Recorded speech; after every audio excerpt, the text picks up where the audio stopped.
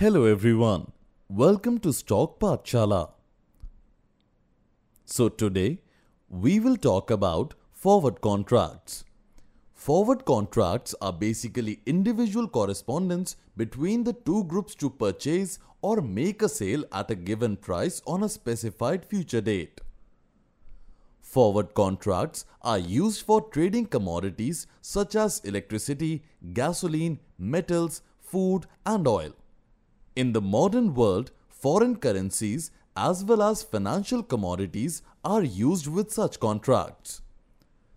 A forward contract locks the exchange rate for buying or selling an item for a certain date in the future. Necessarily, we can call them hedging instruments which do not have upfront payments. However, the contracts have indissoluble consensus that cannot be tampered with in case any party loses. So how are forward contracts valued? The worth of forward contracts changes with the worth of the underlying asset.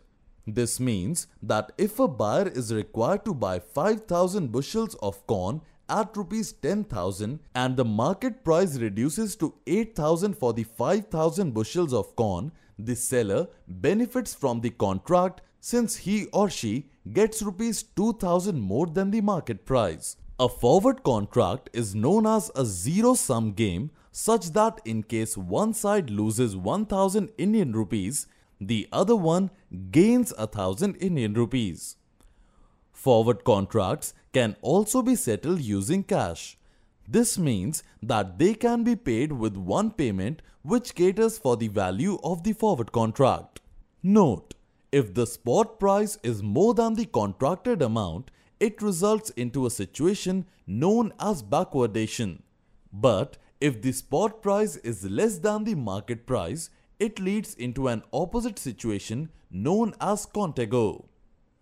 Forward contracts have a risk of price manipulation since a little transaction done at a price that is below or above the market price can affect the value of a forward contract that is much higher.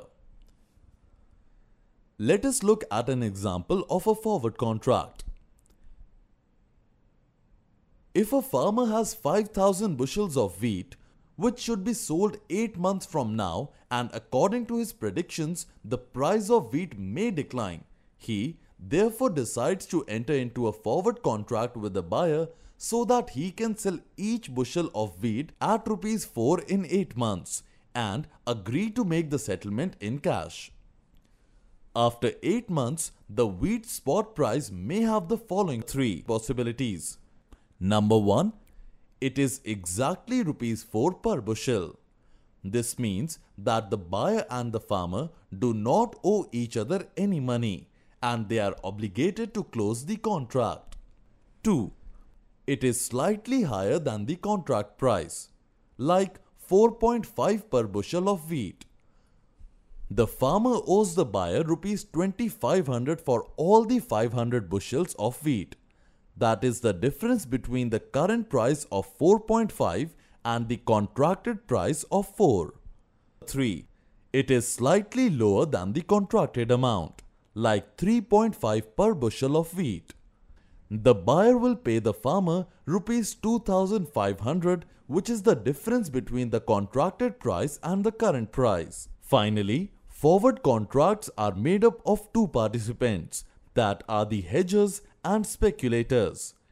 Hedgers are aimed towards making the incomes of a business stable rather than making profits. The profits or losses which they make cancel out to some extent with a matching profit or loss in the market for that specific asset. Speculators are not interested in possessing the given assets. Therefore, forward contracts have a tendency of attracting many hedgers compared to speculators. Well, this is pretty much what we wanted to cover about forward contracts. We hope that this was helpful. In the next topic, we will discuss about future contracts.